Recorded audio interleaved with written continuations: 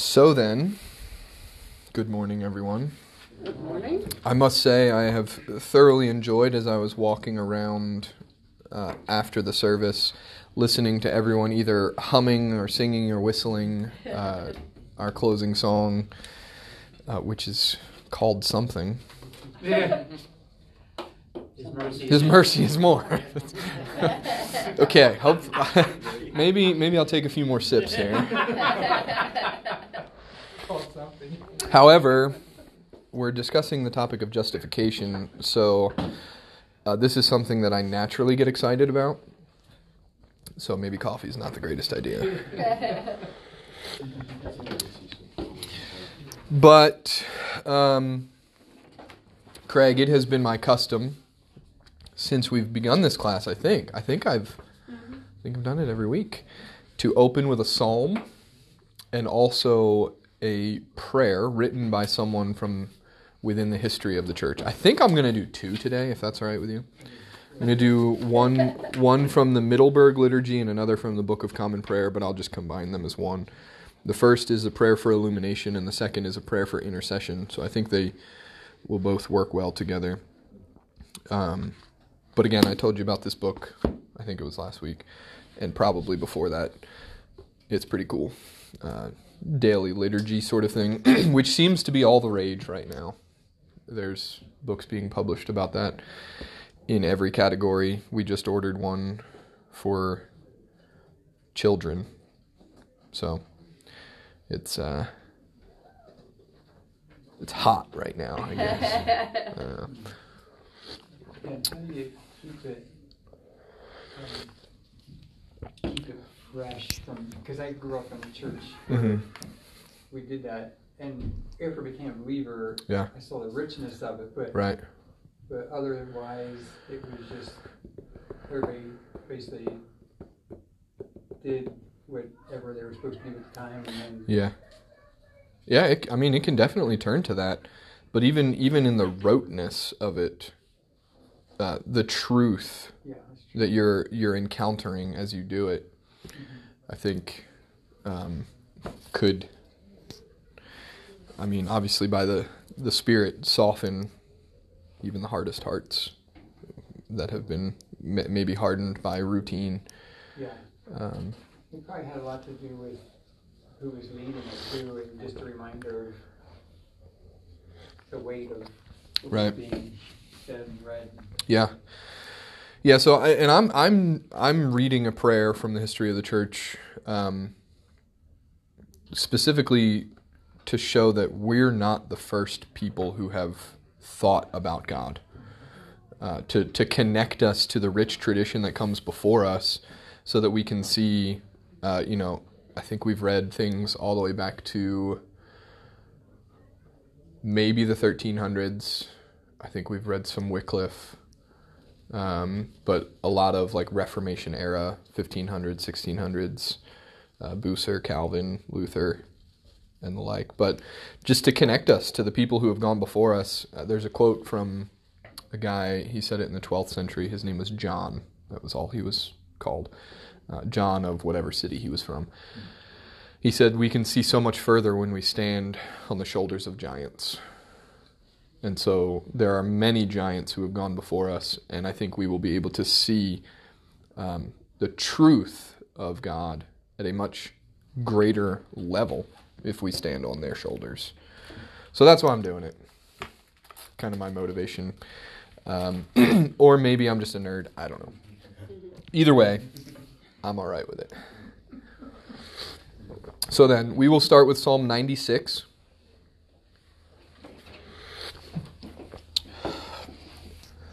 And from Psalm 96, then, we will go straight into prayer for this morning, taken from this book called Be Thou My Vision. Is that the right song? The right You guys said the day of the month. And then... I think so. Brandon did the math this week, so it's probably a little bit better than when I do it. But he apparently does. Or is it you or Mike who doesn't math on the weekends? I usually don't math. Okay. All right. Well, we will read Psalm 96 to set our sights on the God whom we discuss this morning before we spend time in prayer. Psalm 96 says this, "O sing to the Lord a new song. Sing to the Lord all the earth.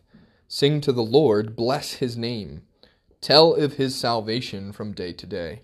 Declare his glory among the nations, his marvelous works among all peoples.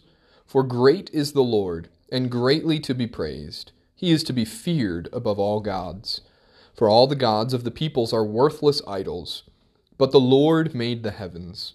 Splendor and majesty are before him. Strength and beauty are in his sanctuary. Ascribe to the Lord, O families of the peoples. Ascribe to the Lord glory and strength. Ascribe to the Lord the glory due his name.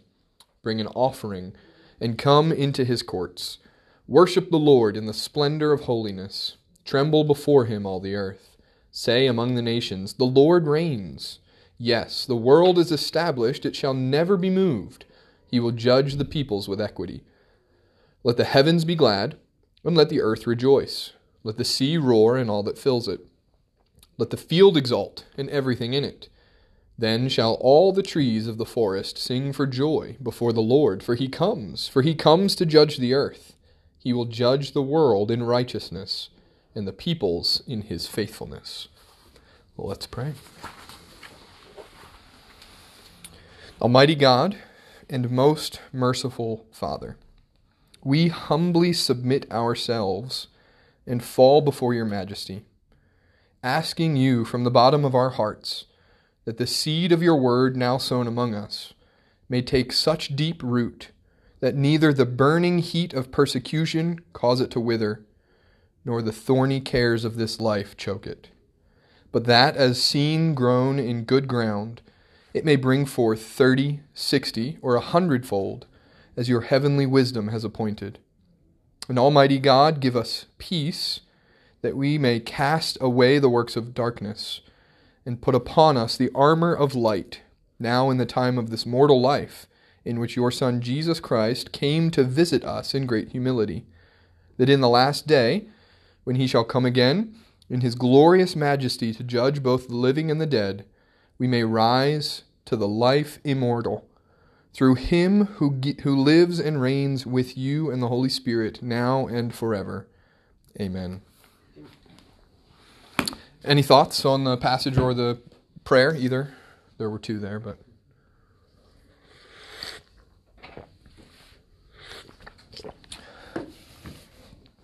Hearing nothing, let's discuss justification. We will spend the majority of our time in Romans chapter 3, which will serve as our biblical basis for what we discuss in terms of the doctrine of justification. So then, as a brief overview of where we've come, so far we've looked at God, Christ, and mankind. We've looked at each under three headings to see that God is the loving creator, supreme authority, and final judge. We looked at mankind, then, who was willfully ignorant, passionately rebellious, and therefore condemned to die. When we said last week, and the week prior to that as well, that the Lord Jesus stands in the middle. He bridges the gap that exists between God and mankind to show what was necessary to do that. And we looked at Christ under three headings: that he is perfectly obedient, that he is the substitutionary sacrifice, and that he is victoriously risen. And so those 9 headings have directed our discussion thus far as we've considered God, mankind, and Christ. So then we move to justification. And as I said, this is kind of, not that everything that came beforehand has been boring, because I don't think that, but this has just been one of my thought interests for a while, to consider the doctrine of justification. Now, I don't think that I was very clear last week in my assigning of homework, but there was supposed to be you're supposed to watch a sermon by R.C. Sproul. Did anybody watch that? Wow. A lot of Latin in it. Yeah. Yeah. A lot of Latin. He explained the Latin. Yeah. And I don't remember it all because when he got into talking about how the Catholic system works, Mm-hmm. I mean, the only way I would have remembered was to make notes. And what I did, I just put some of it in my head and said, wow. Sure. The one thing that stuck out was how he said, and I don't remember exactly the wording, but he said, some of the saints have done things so above the rest that theirs are superior righteousness or something. I don't remember the word. Mm-hmm. And he said those are stored up, and those can be in the Catholic doctrine imputed to others. Yeah. And he said, here's what I don't like. He said, they don't go with what we say the Bible teaches on imputation, but they have their own system of imputation. Yeah. Yeah, and they would probably more likely even call it impartation. Well, same idea. But so when we talk about imputation of righteousness of Christ, they nonsense. Yeah. Yet they'll do the same basic thing based on supposedly these stored up righteousnesses of the super saints. Right. Yeah, and we'll get to that. I think that's supererogatory merit. Yeah, something. There were so many terms thrown out that I mean, but it was a good. It taught me a lot. It taught me that the Catholic system is quite complicated, and it's a study in itself. Yeah. I'm not going to do that. I know the basic problems of Catholicism, and I know how to argue with Catholics, but still, it gave me a real deep view of the Catholic system. Yeah. Yeah, so I would again recommend that, and I gave the link to Jim again.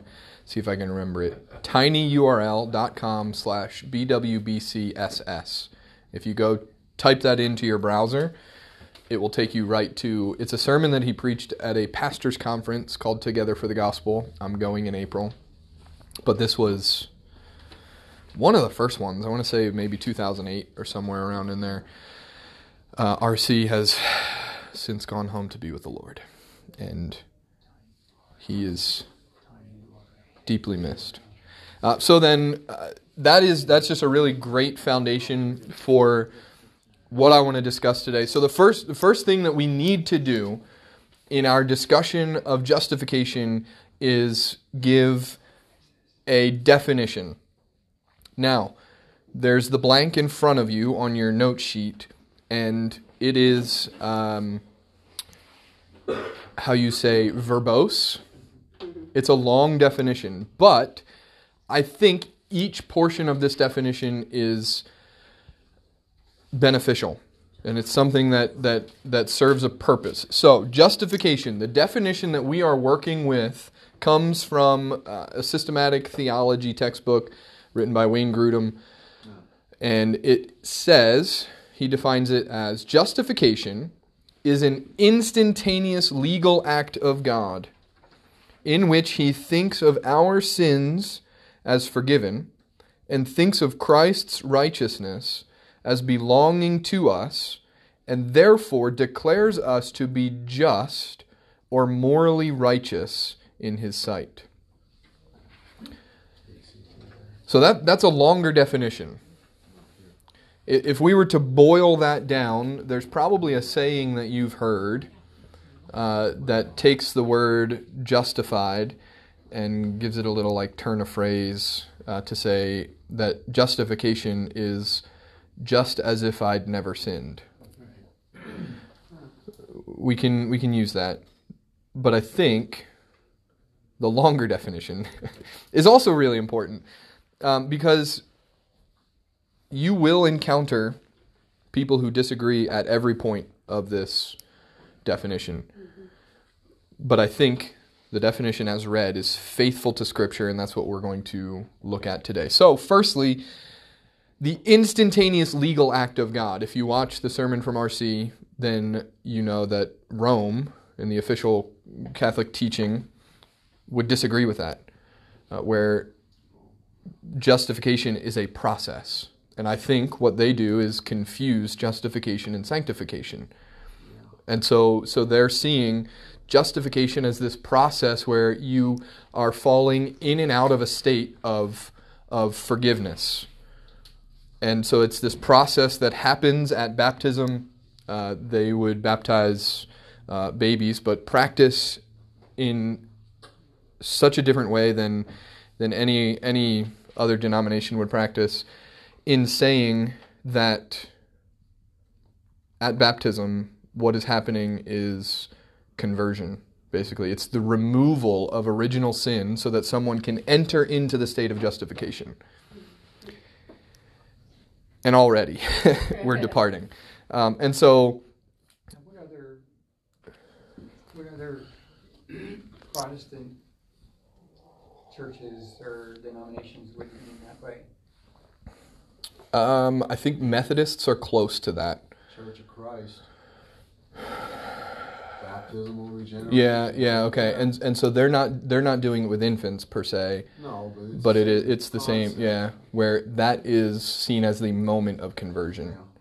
Yeah. Yeah, that's true. I grew up in a Methodist church. Okay. I was baptized when I was shortly after I was born, I guess. Sure. But yeah, that was something going through the confirmation classes too. Right. The pastor who wasn't a believer. Yeah. Talking about what justified us.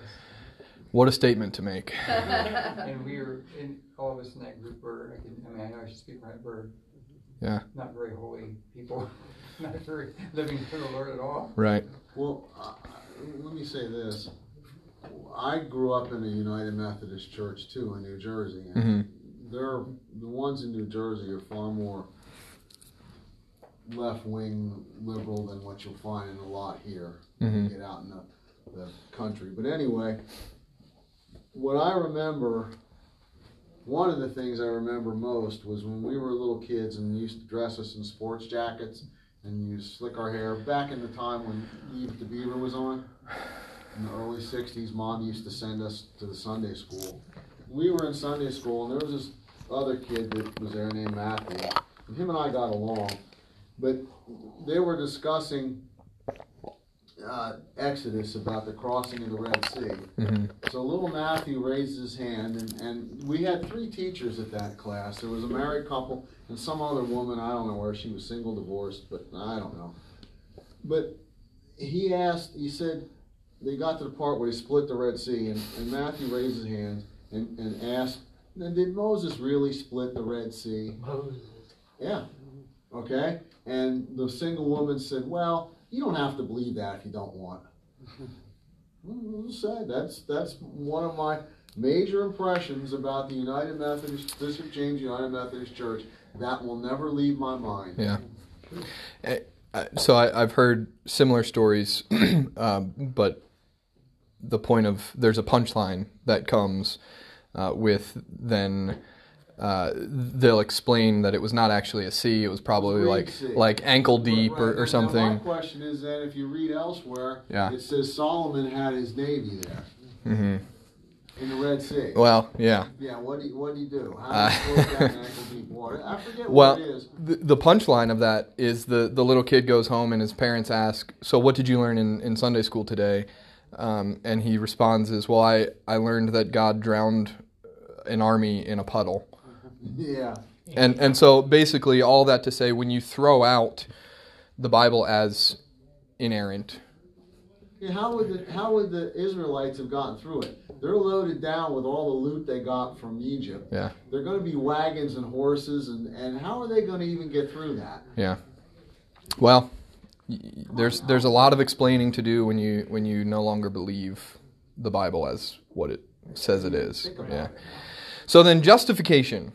Instantaneous legal act of God, and he thinks of our sins as forgiven and Christ's righteousness as belonging to us. We talked about that a little bit last week as the great exchange, where on the cross what is happening is Jesus, who had no sin, is taking our sin upon himself, but not only that, he's giving us what only he could truly earn, which is righteousness, and giving it to us such that God declares us to be just. We are morally righteous in his sight. And that is amazing, right? And so you can see why I get excited about the topic of justification. But then, let's go to Scripture. I want us to read from Romans chapter 3, and we'll read verses 19 to 28. As we do so, pay attention to how often words like righteous or justified or justification or things relating to that root are used, because this is serving as our basis, our foundation for our discussion on justification. And so I just want us to see in this short passage how frequently it comes up. So then, in Romans chapter 3, verse 19 is where we'll start. It says this: "Now we know that whatever the law says, it speaks to those who are under the law, so that every mouth may be stopped and the whole world be held accountable to God. For by the works of the law, no human being will be justified in his sight, since through the law comes knowledge of sin. But now the righteousness of God has been manifested apart from the law, although the law and the prophets bear witness to it, the righteousness of God through faith in Jesus Christ for all who believe. For there is no distinction, for all have sinned and fall short of the glory of God, and are justified by his grace as a gift, through the redemption that is in Christ Jesus, whom God put forward as a propitiation by his blood to be received by faith. This was to show God's righteousness, because in his divine forbearance he had passed over former sins. It was to show his righteousness at the present time, so that he might be just and the justifier of the one who has faith in Jesus. Then what becomes of our boasting? It is excluded. By what kind of law? By a law of works? No, but by the law of faith. For we hold that one is justified by faith apart from works of the law."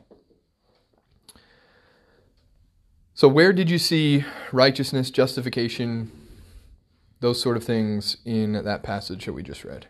Right from verse 21 it started. Yeah, the righteousness of God has been manifested apart from the law.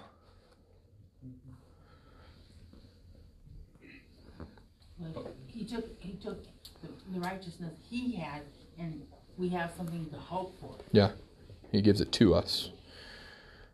I think basically each verse has either justified or justification or something relating to that, the redemption. Yeah. Propitiation, which I always...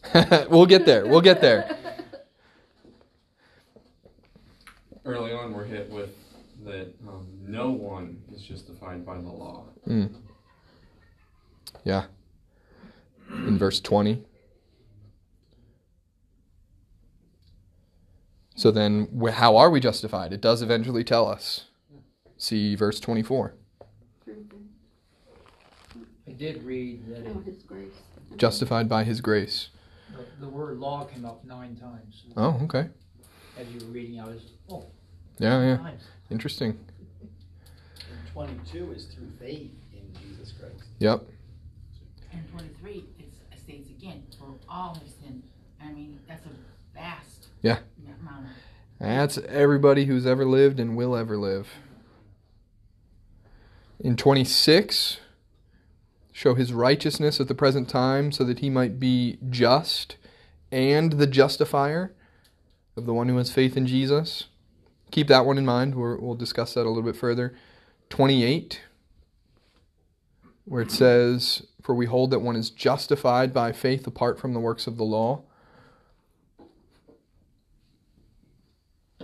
And so as we look at justification, as we look at the different ways that justice or righteousness or justified is used in the passage that we've just considered, keep this in mind as well. The word justified, which we see in Romans 3:20 and 24 and the places that we've looked, it comes from the same word as the word righteous or righteousness does.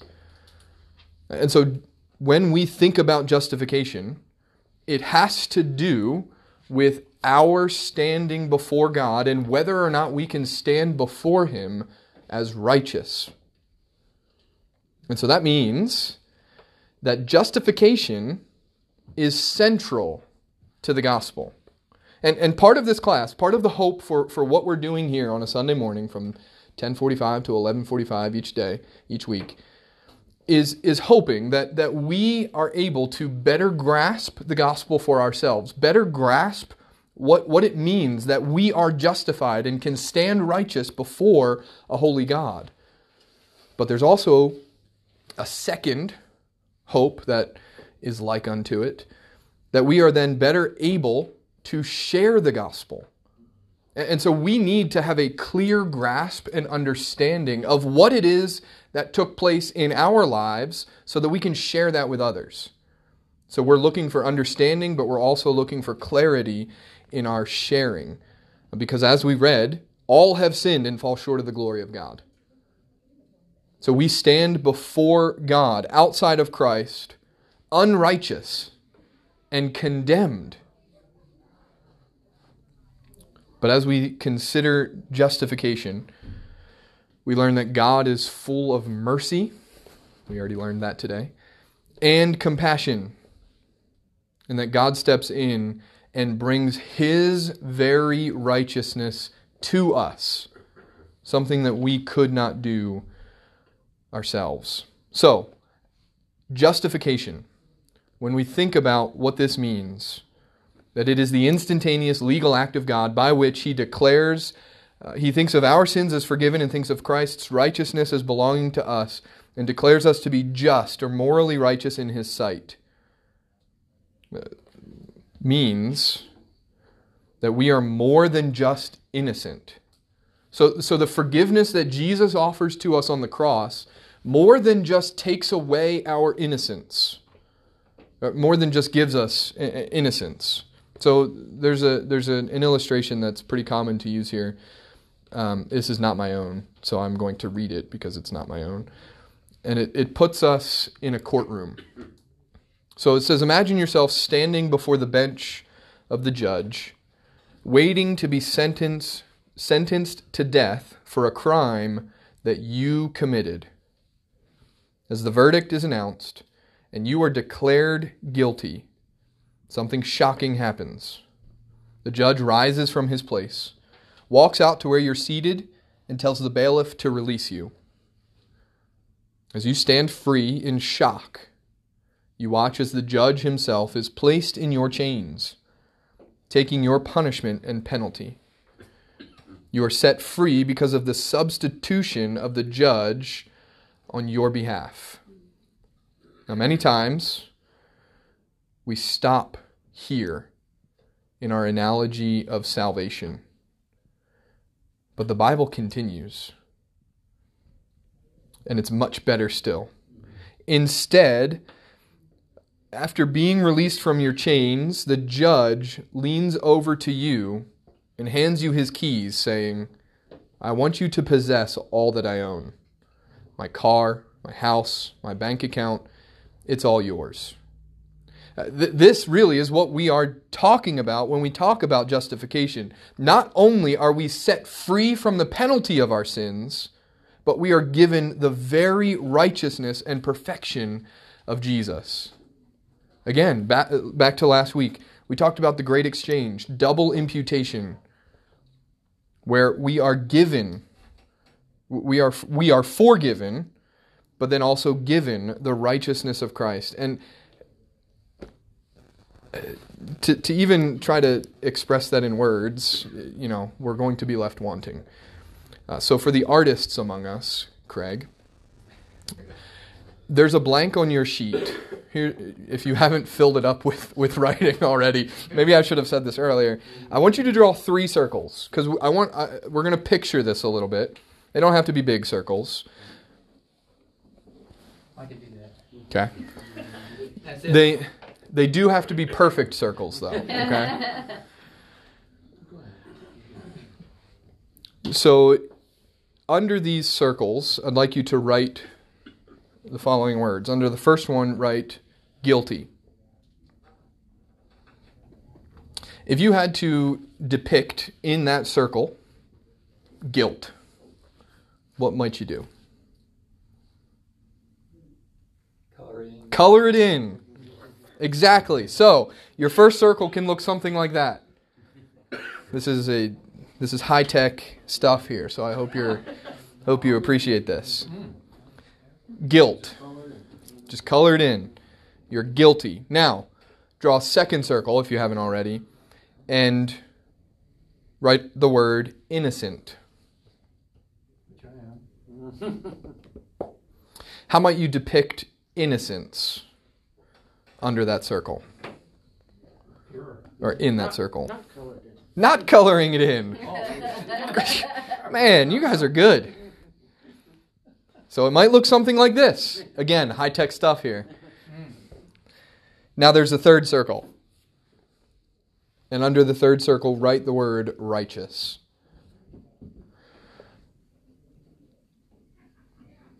How might you depict righteousness? Color yellow. Did you bring a yellow-colored pencil with you? No. Can't do it. Still white. No. My thought went right first at the cross. Come on, we were in lockstep until right here. Oh, Cheryl had me. There you go. Oh, did you? Okay, good. You got the Right, there you go. So this pictorially represents the process that takes place. Let's not stop at the middle circle, especially in our own lives. To think of, you know what? Yeah, okay, good. I'm seen as forgiven. Well, there's so much more to it than that. We have the very righteousness of Christ, and that surely will affect the way that we live, but it will also help us in our sharing to call people to the beauty that is the gospel. But this brings up a question. The question that we must ask is the problem. It's presented as the problem of justification. How can a just God forgive guilty people? So the problem is this: God is holy. We are not. And that is a problem, right? God cannot be in the presence of sin. So how are we to enter into His presence, to be in relationship with Him? It's going to take work of someone outside of us. So the problem of justification, how can a just God forgive guilty people? We already read in Romans 3:25, they are justified freely by His grace through the redemption that is in Christ Jesus.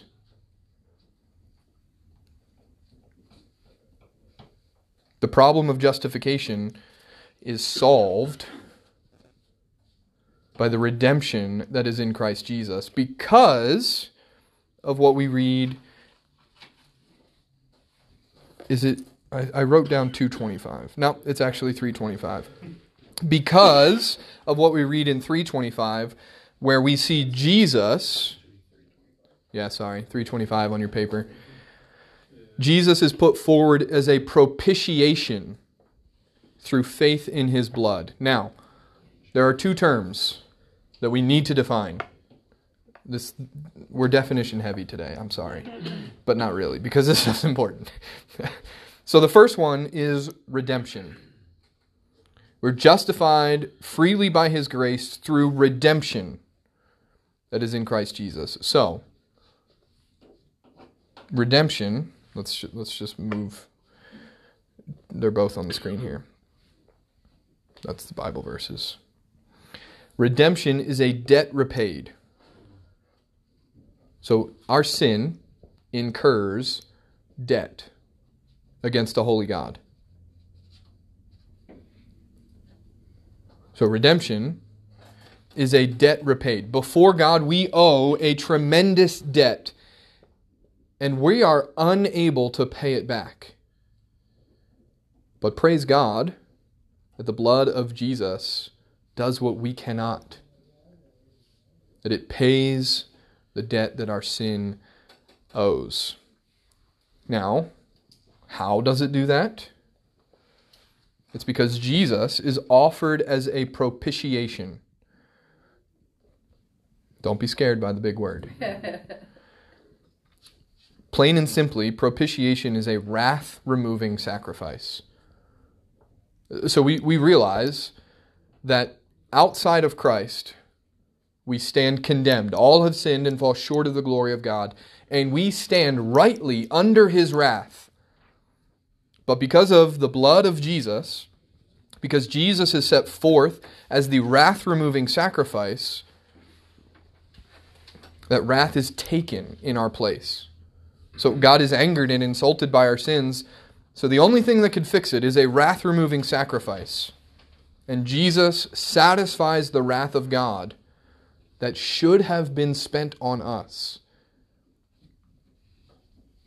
Romans 3:26 says it was to show His righteousness at the present time, so that He might be just and the justifier of the one who has faith in Jesus. You see, the problem of justification, how can a just God forgive a guilty people? It requires the penalty to be paid. Because God can't just turn His face and say, you know what, I'm going to act like that sin never took place. You know, consider your debt canceled without doing anything about it. The holiness of God demands that a debt be paid. And so in order for God to remain as just, He must also be the justifier by presenting the Lord Jesus Christ as the one who steps in and absorbs the wrath that we deserve. And so that I just love Romans 3:26. He is just and the justifier. So He doesn't just blindly turn His face to sin. He sends His Son, Jesus, to take the penalty. But He's also the justifier because He's the one who sends Jesus. And we accept that by faith, which we will get to here in just a second. I have any questions so far? Because I have another illustration, a story from a pastor at John MacArthur's church, and I can't remember his name. Oh, there it is. Fred Barshaw. He's an elder at Grace Community Church. Any questions so far? I have one. Give it to me straight. It's a question, not a statement. Okay, what is justification? It's a legal act we receive at Christ, gives us His righteousness, therefore declares us to be just and morally righteous in His sight. So, if we're considered, we have the righteousness of Christ, Yeah. Why do I always hear you're a rotten sinner? You always hear that? Maybe because you are. So we could continue to Romans chapter 7. And see Paul refer to himself as, "O wretched man that I am," right? And so there's the battle that exists within us between the flesh and the spirit. When we are saved, when we experience justification in a moment, the Holy Spirit comes to us through regeneration and indwells us to live inside of us. But we still have the sinful flesh. And so there's this battle that exists between the flesh and the spirit. And I think when we're saying something like, you're a, what's the phrase? You're a dirty, rotten sinner, Jim. I think what we're referring to would be the times in which we are living by the flesh instead of being controlled by the spirit. There you go. Okay. Thank you. So, Fred Barshaw, an elder at Grace Community Church, tells this story. Once upon a time, in a kingdom far, far away, there lived a great king. He was simultaneously the most powerful man in the kingdom, as well as the kindest and gentlest man in the entire realm. The kingdom was known for its peace, harmony, and goodwill. Neighbors cherished one another, and years would pass without a single crime being committed. One day, however, the chief servant of the merciful king came into the throne room with ill tidings. "There's a thief in the realm of your kingdom, sire," said the servant. The king was astonished. "Find that thief, and when you do, bring him to me. He will be punished with 10 lashes. Those in the room were astonished. It had been so long since a crime had been committed that they could hardly imagine who would have done such a thing. A week went by, and the servant again made his way into the throne room. "I have bad news for you, sire," the servant reported quietly. "The thief has not been found, and he continues to rob from your people." In anger, the king raised his voice and said, "Find the thief, and when you do, he will receive 25 lashes." The people began to murmur among themselves. Who could withstand such a punishment? Who could possibly be committing such a crime? But as time went on, the servant once again came back into the throne room with yet another bad report. "Your Majesty, the thief has not been found.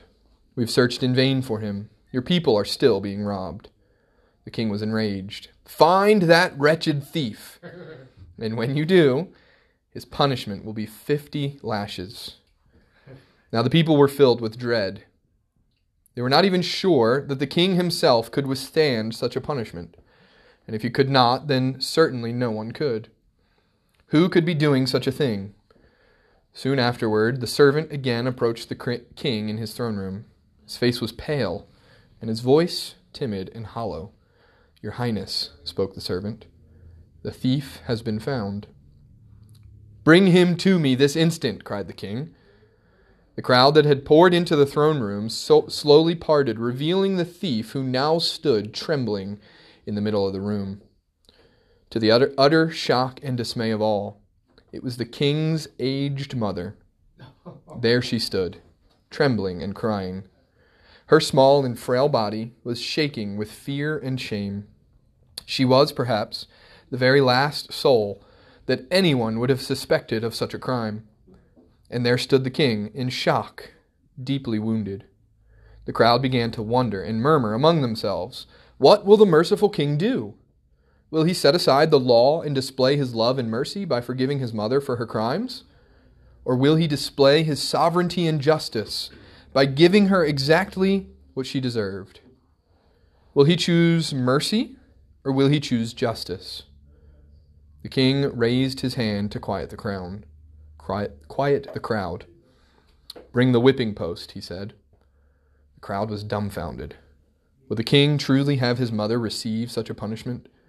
Even the king could scarcely receive such a flogging. This frail woman would not last even a few strokes. The old woman was tied to the post. Her garment was rent, exposing her back to the whipmaster. Her ribs could be counted for her frailty. "Administer the lashes," said the king. Not a sound could be heard as the whip was raised. But just as the whipmaster was about to unleash his first stroke, the king cried, "Halt!" The crowd sighed in utter relief, but not for long. The king stood from his throne. He slowly removed the crown from his head, laying it upon the regal seat.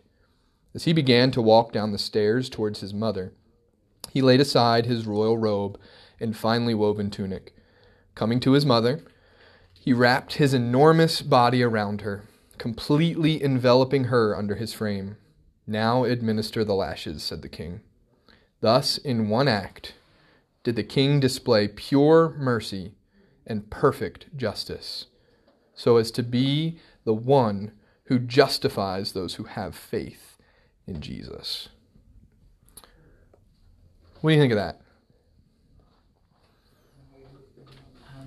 The very loving king to do that for his mother, and the person who was going to whip him, he was going, "Hey, you could get me killed after I kill you." That's what Christ did for us. Yeah.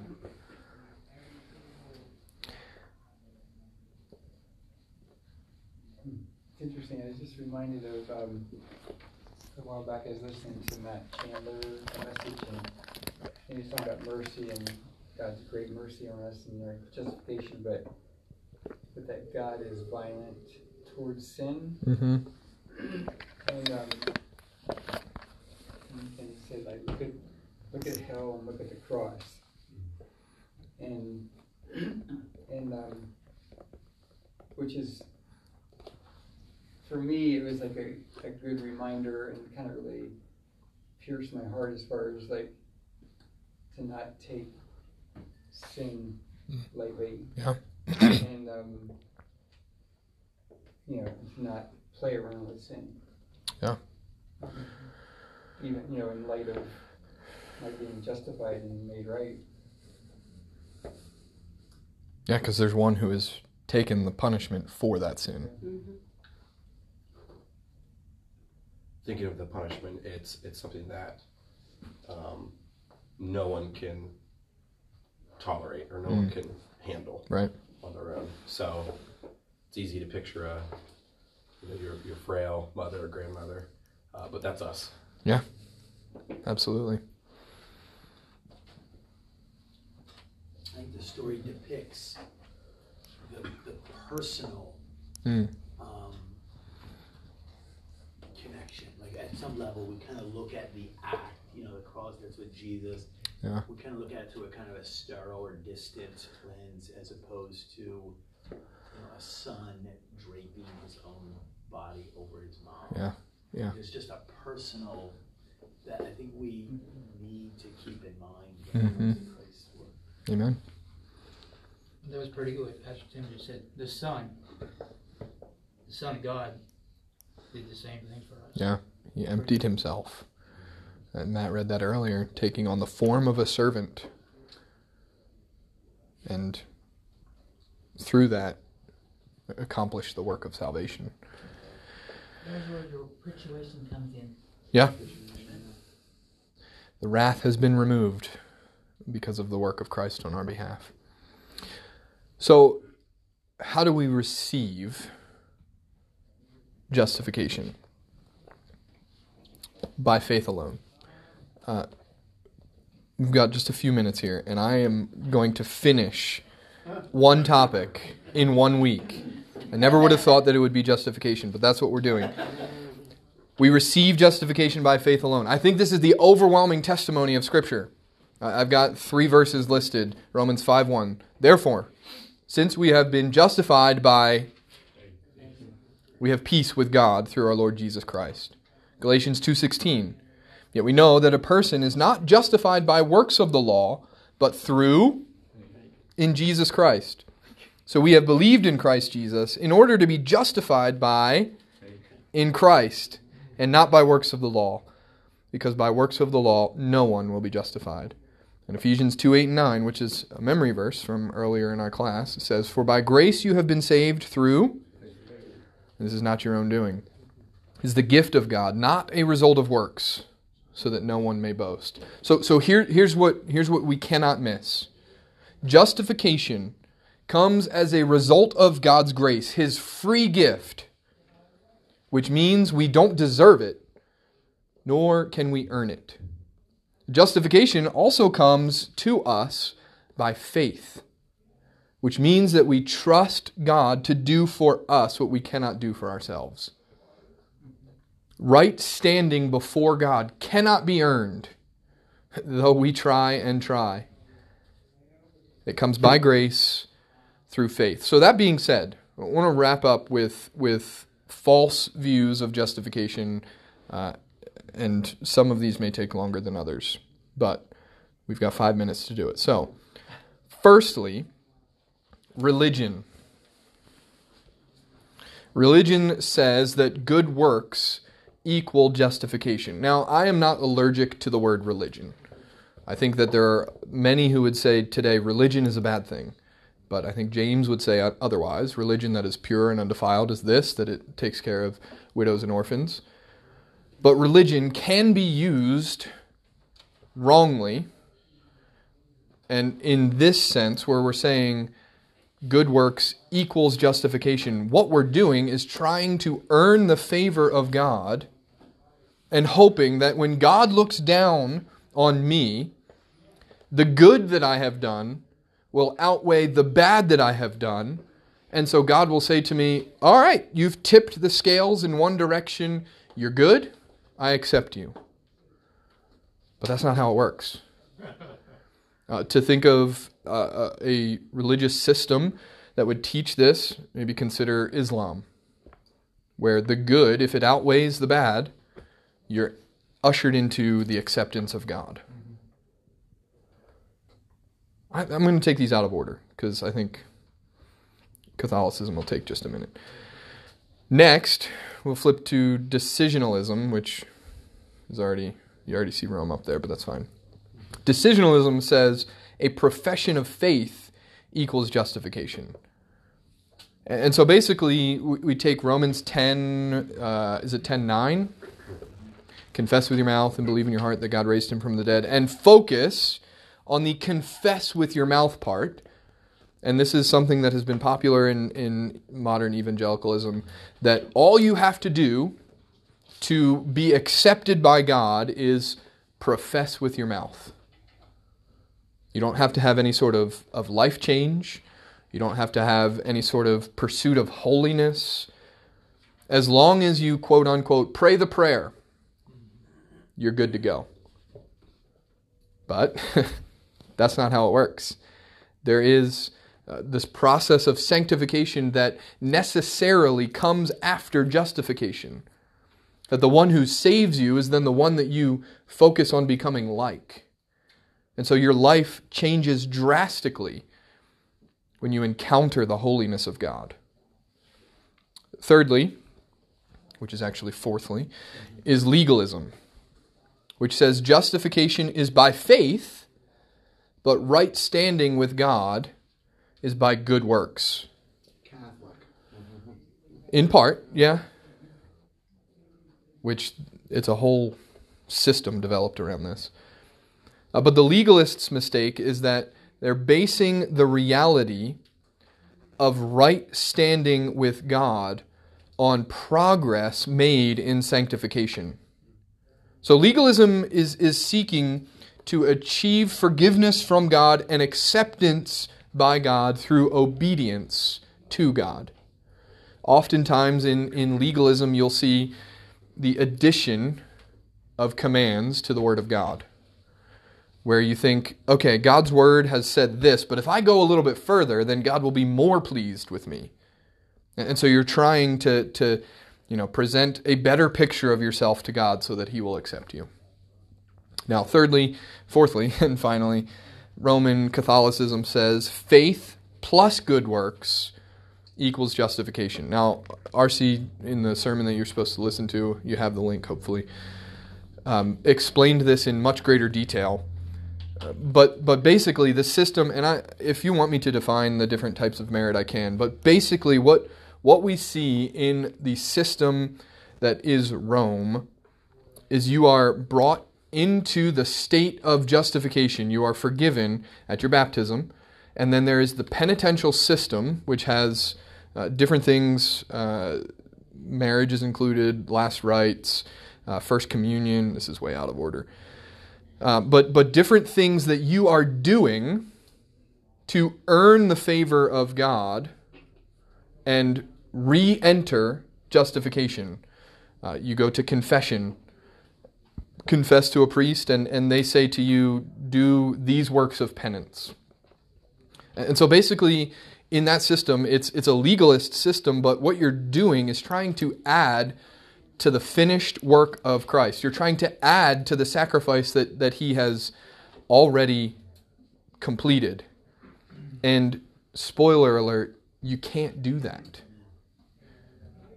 And so oftentimes, and I think RC says this, that we present the system of Rome as good works equals justification, but that's not the entire picture, because they do say faith is necessary, but it's faith and good works. And that's seen in the different types of merit that they have. So then, these truths, and there was supposed to be a discussion. Maybe we can start with this next time. But the truth of justification by grace through faith should cause us to realize, I don't have to earn what has been freely given. There's freedom in that.